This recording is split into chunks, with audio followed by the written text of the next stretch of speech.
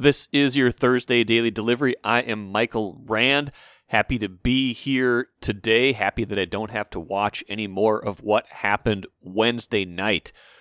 We're going to have a lot to get to in a little bit. Andrew Kramer, Vikings writer from the Star Tribune, will join me in just a little bit to talk through a lot of what Rick Spielman said on Wednesday and some of the biggest storylines of the Vikings offseason. But first, what did I miss? Well, you missed Zach Parise getting benched. You missed Karl Anthony Towns getting frustrated, and you missed the Gophers getting blown out on the road yet again. And I think we need to talk about all three of those games because it was one of those nights in Minnesota sports where it wasn't just that these three teams were losing, and we've had those nights before, right? They kind of tend to come in threes. You get a really bad night. Sometimes you get a really good night. Feels like the bad nights happen more often than the good nights, at least in a big cluster like that. It wasn't just that these three teams lost. It was just that I feel like we reached a point with all three in those moments that I just mentioned, that all three somehow in one night reached a sort of crossroads in their seasons and maybe even beyond that. Let's start with Zach Parise getting benched, a healthy scratch for the first time in his wild career, ostensibly going back to the game on Monday night when he stayed out too late on a final shift, gave a excuse for that in Wednesday's pregame availability. Let's listen to that really quick right now before we get into the whys and whats of everything. Well, it was disappointing, and I don't agree with the decision. I asked Marcus after the second if he ever had a hat trick, and he had two up to that point, two goals at that point. I said, "Have you ever got a hat trick?" He said, "No." So I said, "All right, let's go get you one." And then when they pulled the goalie, we were on the bench, and I said to him, like, if I get the puck, get up ice with me. I'm not going to shoot. I'm going to find you. And we were out there for a little bit, and Marcus had a little break. And I made the decision to try to join him to help him. They ended up getting the puck, and I saw him change on the back check, and I didn't think it'd be a good idea for me to change too. So I stayed out there, and unfortunately, it was I guess the ultimate backfire that they ended up tying the game. But I know in my heart I had the best of intentions. Okay, first of all, sorry. No, those are not the best intentions, Zach Parise. Your intention at the end of a game has to be one goal, division rival. You're trying to win, not to get a teammate a hat trick. I understand that's a nice kind of finishing touch on a game. Maybe if it's a 2-goal game and it's a little bit deeper into the empty net situation, you can try that, but that is not a good intention, and that is a poor excuse, in my estimation, for trying to stay out on the ice and ultimately costing your team the game.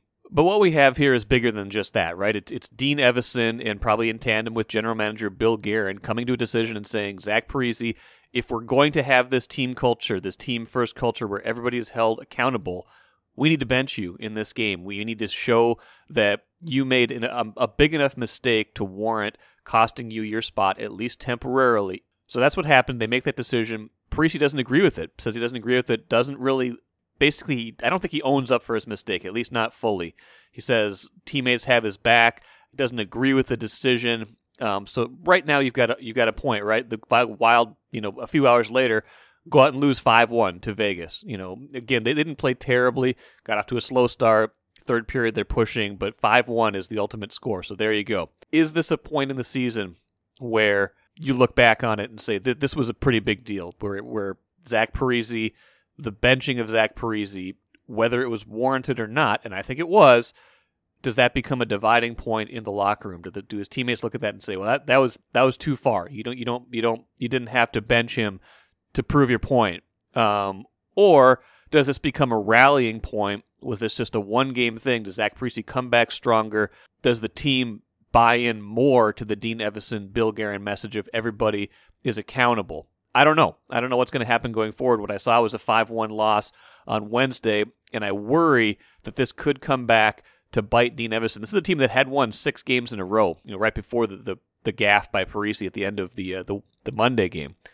Is this a point where the season turns not only because of what Parise did, but by the decision that was made to bench him, right or wrong?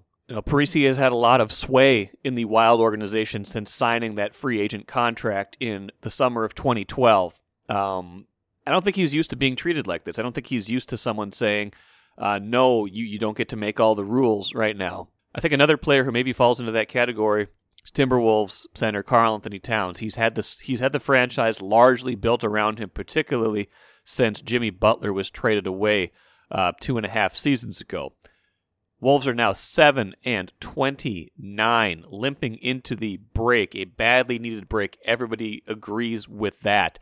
They lose 135-102 to Charlotte on Wednesday night. And after that game, Towns was asked about the frustration and the losses that have been mounting. Here's a little audio clip of that answer. I'm tired of looking at the box score and seeing all these numbers come talking about the same thing, how we haven't won and we got to do this, we got to do that. I mean, obviously what we've said hasn't worked, so we just got to keep going back to the drawing board and seeing if the next plan works and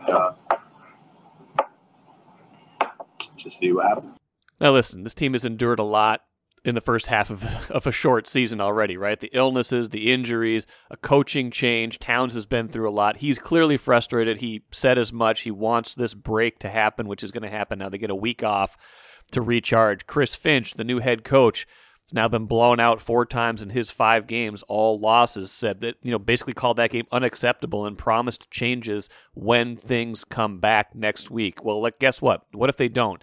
If they don't, we're starting to see the beginning of the end, I think. This is Karl-Anthony Towns' patience can only be stretched so far. This team is 4-31 in the last 35 games he has played. Where is the breaking point in that? Where do you stop seeing any kind of hope for the future is the question. And, going into this break, you can't see much. One of the pieces of subtext in this game that was particularly alarming and discouraging, 2 of the top 3 picks, right? Anthony Edwards, number 1 overall pick. The Wolves had their choice of any player they want. Anthony Edwards goes 8 of 23 from the field, gets 19 points, goes 1 of 10 from 3-point range, minus 24 in the game. An extremely inefficient game for Anthony Edwards as he tries to figure things out in the NBA. Number 3 pick, LaMelo Ball, 19 points, 7 rebounds, 5 assists, 2 steals, a plus 25 in his 26 minutes for Charlotte. A stark contrast. These players will not be judged by the first half of their first seasons, but everybody who objectively watches right now will tell you LaMelo Ball is ahead of Anthony Edwards.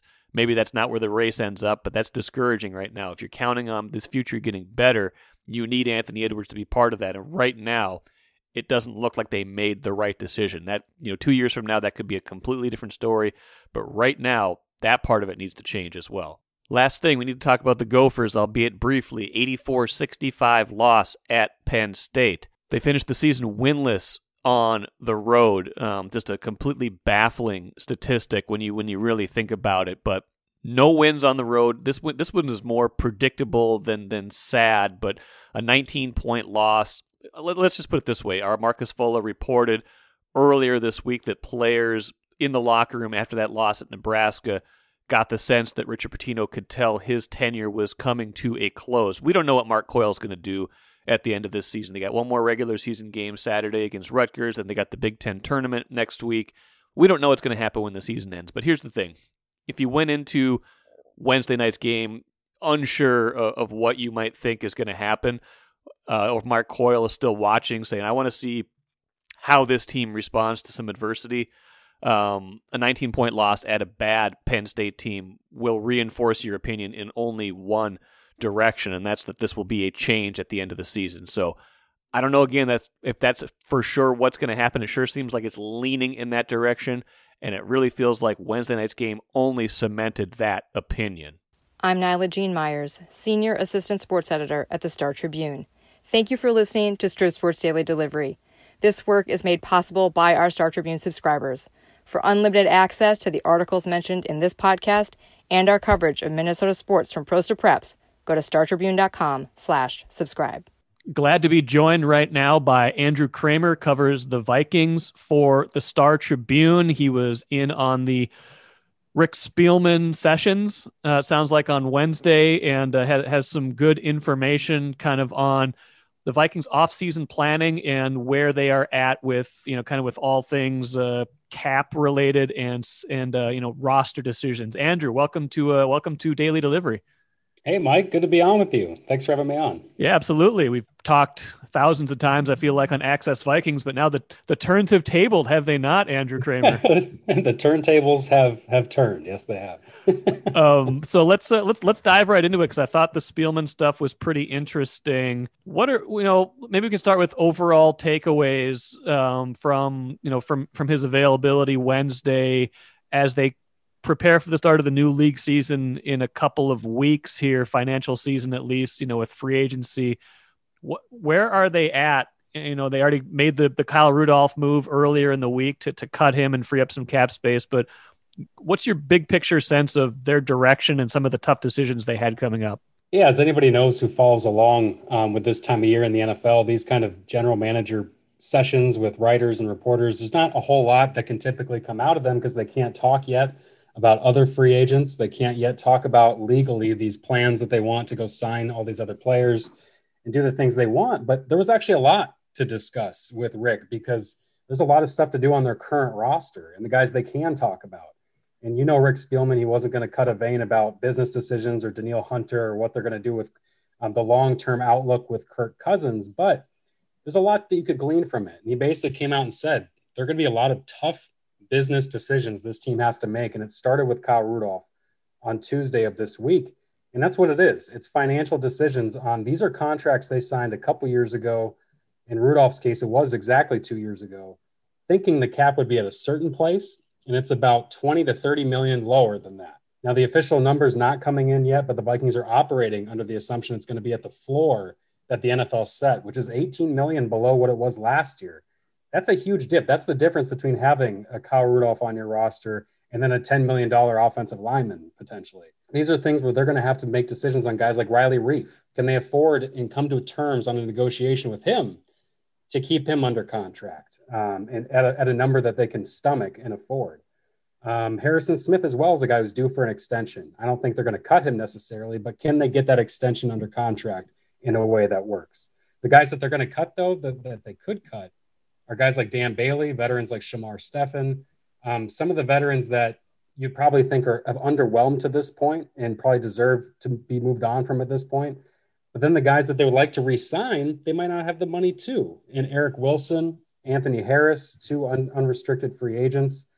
I think the clearest thing that Rick said was that they basically can't afford three high-priced linebackers. And he said, let's say we can't afford to re-sign Eric Wilson. Well, that's the kind of thing he floats in conversation when that's a reality. They're not going to be able to. And I think people look at their roster and say, well, just cut Anthony Barr, do this, that, X or Y.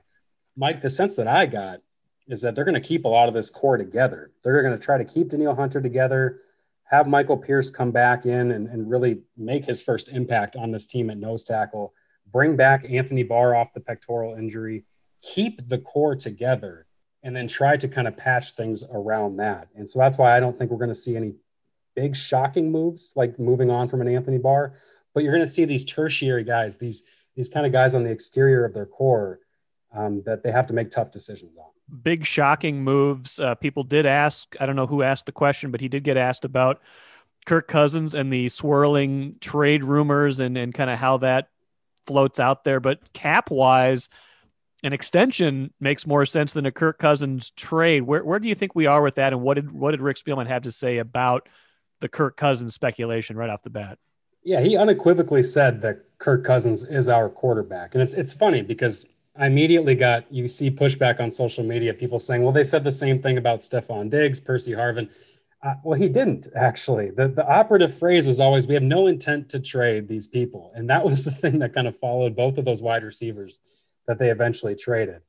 I haven't heard a single thing, nor have the Vikings said a single thing that should make somebody who's paying attention believe they're actually going to trade Kirk Cousins. There's been a lot out there. There has. You brought up the Peter King theories and articles that keep coming up. There are a lot of reputable, smart NFL writers who keep throwing that out there.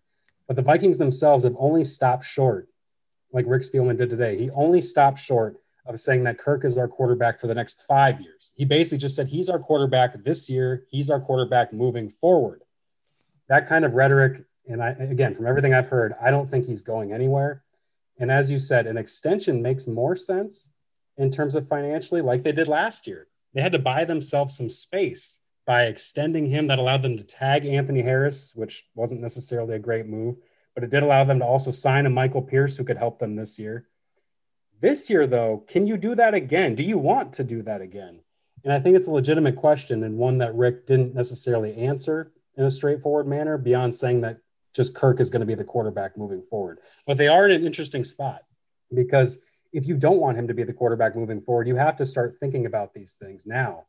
And Rick said, we look at all scenarios, we look at all possibilities and avenues at quarterback. But right now they're clearly banking on Kirk being the starter this year. And I don't know if we're going to see an extension for him, because I do wonder if they're looking beyond Kirk Cousins at this point. Yeah, because the number this year is $31 million, and that's it's a big number that was always going to be somewhat problematic. The real problematic number is 2022, and it's a $45 million cap hit. Almost certainly won't play that season under that number. I would have a hard time imagining that. But you're right. I mean, the extension is a tricky thing, because if you do it, you're committing to more years of Kirk Cousins. If that's not what your long-term vision is, or how you want to go eventually, if you want to go cheaper and draft a quarterback eventually, you can't just keep giving Kirk Cousins extensions. And so that's kind of the the now versus later question that they have to ask themselves. A lot of other interesting things I thought from that session. Danielle Hunter, another one. You missed all of the 2020 season with the neck injury. Where do we think we're at with that, and in the discussion of wanting to be the highest paid player at that position, and maybe Spielman dousing a little bit of water on that topic as well? Yeah, Spielman did want to talk about Daniil's Instagram. He didn't want to talk too much. That surprises me. That's surprising. I think Rick is a big Instagram. Maybe he wants to talk about Daniil's TikTok, not his Instagram. I think he wanted to just talk about Daniil looking like Daniil again, and that's what the Vikings are hoping for. They're hoping this guy coming off neck surgery, coming off a herniated disc, that injury that he had that they didn't really find out the full severity of until later. They're just hoping that he can come back right. And right now he's looking like he is. He's training down in Texas. He's putting out videos that the Vikings and that Spielman wanted to bring up to kind of show as an encouraging point of like, hey, we have visions of this guy coming back just the same and being that kind of player for us. He wouldn't talk any kind of business about Danielle Hunter or the contract, but he did say that when asked, because there was that report back in October. It was kind of an outlier. I think it was from NFL Media, and it just said something along the lines of that Daniil wants to be one of the highest paid defenders in the NFL and wants that contract addressed. If you look at it, rightfully so. Daniil's paid way below market value of what he should be getting paid. It sounds like he might want to be in that Bosa range, which is like almost $10 million more a year than what he's getting now. So there is a gap between what he's getting now and what he might potentially want. And Rick had just said it hasn't been communicated to him in so many words that Daniil wants to be paid in that kind of a range. It's probably going to come to that point in which they need to make this right. We have seen the Vikings do this with players before. We've seen them do it with Adam Thielen. He wasn't up for a contract. He just outperformed his contract. And a couple years ago, they came back to him and said, here's a deal basically right up to Stephon Diggs' contract. The Vikings don't have that kind of barometer anymore. They did with Everson. When Daniil and Everson were there, they could kind of keep them on the same deals, keep them happy. And that kind of binary system worked for them. They don't have that right now. And if Daniil is changing a little bit in his approach to this and saying, look, I'm going to get mine now, that could be a problem for them. And I know my colleague Ben Gessling has reported in the past, this was months ago, but that the Vikings don't have really any hope of getting into some kind of financial issues with Daniil, that they would resolve whatever Daniil comes to them with. But if you believe Rick, Daniil hasn't come to them with anything yet, at least to that extent. What we've seen, though, in terms of what we've heard in terms of his recovery, it's been good. It's been what you would want to hear at this point. They just need to get him back on the field. And talking to coaches, they still have no idea when that's going to be. Yeah, it's interesting, too, because, everybody wants to get paid, but with, the cap going down so much, it's harder to it probably threw a wrench into a lot of their planning, right? Because they've been a team that's pushed themselves right up to the cap, but kind of walk this line where they're able to keep most of the guys they want to keep this core together. And, when someone needs a bump, they've been able to do that. But when the cap goes down that much and you have a disappointing season like they did last year, things kind of naturally seem like they're going to come to a head in some circumstances. Not everybody can get paid right now. No, and there's going to be guys like, there's one instance, I mean, look at Mike Hughes. Mike Hughes is a curious case. He's entering his 4th year now as a first-round pick. Typically, this would be the year that he'd be going for a contract extension. You'd be thinking 5th-year option. You'd be thinking kind of payday, but he hasn't lived up to that status in the first round. He hasn't been able to stay healthy.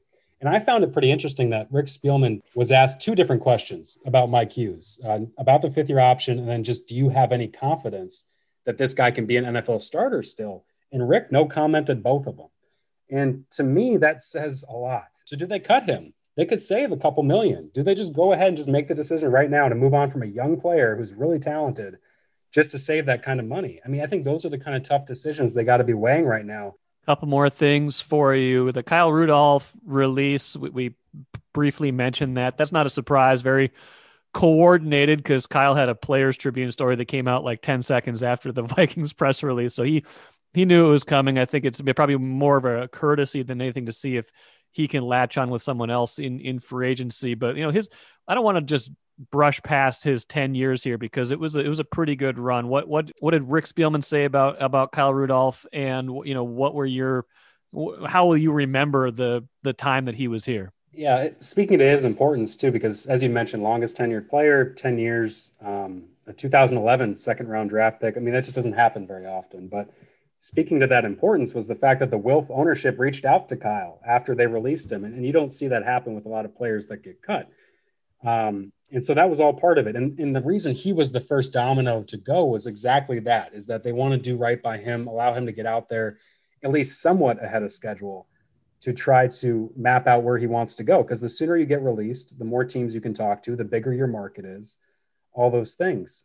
He leaves an indelible mark on the Twin Cities and on this franchise, and kind of what he was able to do really stamped too with that touchdown catch in New Orleans and to win a playoff game on the road. That was kind of the exclamation point on his tenure. It was his 7th touchdown catch of the 2019 season. He had just one last year. It just kind of faded out, fizzled out. And you could tell Kyle was frustrated behind the scenes, but publicly you wouldn't have been able to tell. And I think that's kind of who Kyle Rudolph was, is that, yeah, he's going to be vocal behind the scenes, but he's going to put on a good face. He's going to be professional. He's going to do all those things to be right by the fans and the organization.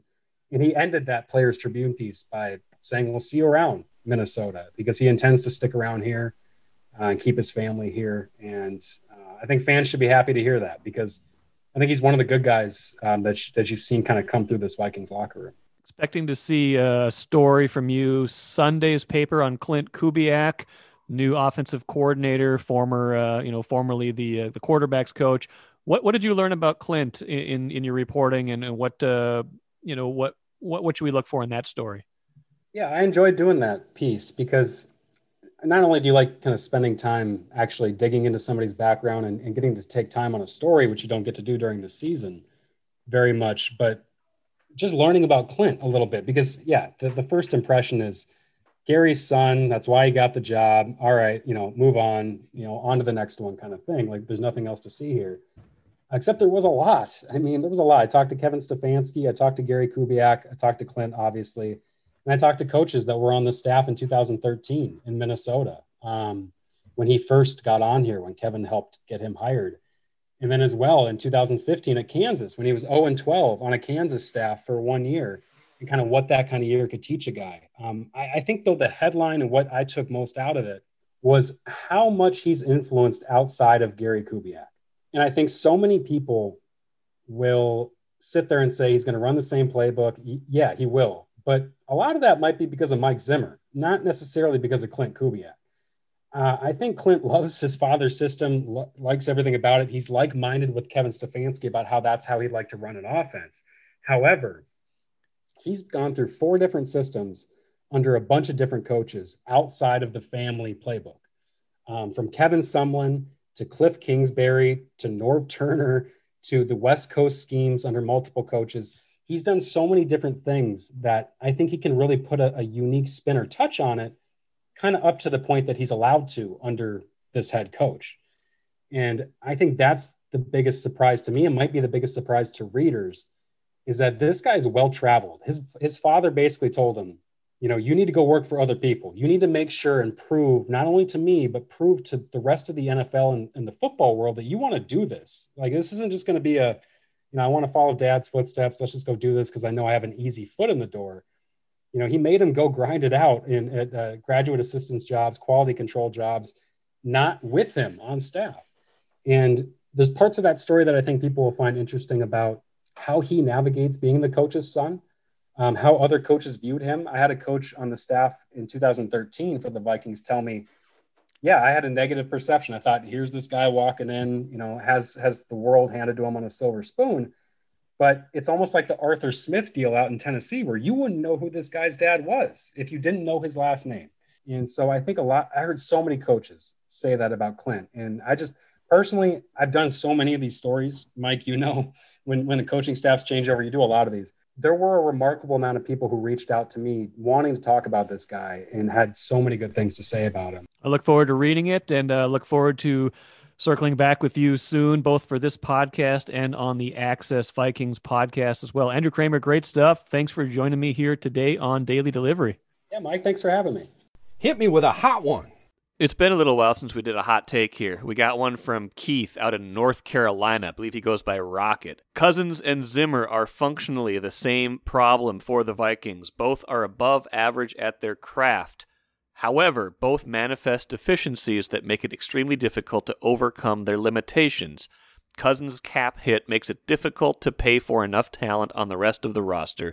Zimmer's philosophy lacks creativity and creates too many scapegoats. Somehow they deserve each other. I think this is true, and I think this kind of gets to the fundamental problem of what's really gone wrong in the last 3 seasons since Kirk Cousins has been here. And again, not all of it has been bad. They won 8 games his first year, which was a disappointment. They won 10 games and won a playoff game in 2019, which, is starting to feel like the ceiling of what they can achieve under the Mike Zimmer, Kirk Cousins pairing. They win 7 games last season. So that's 25 wins.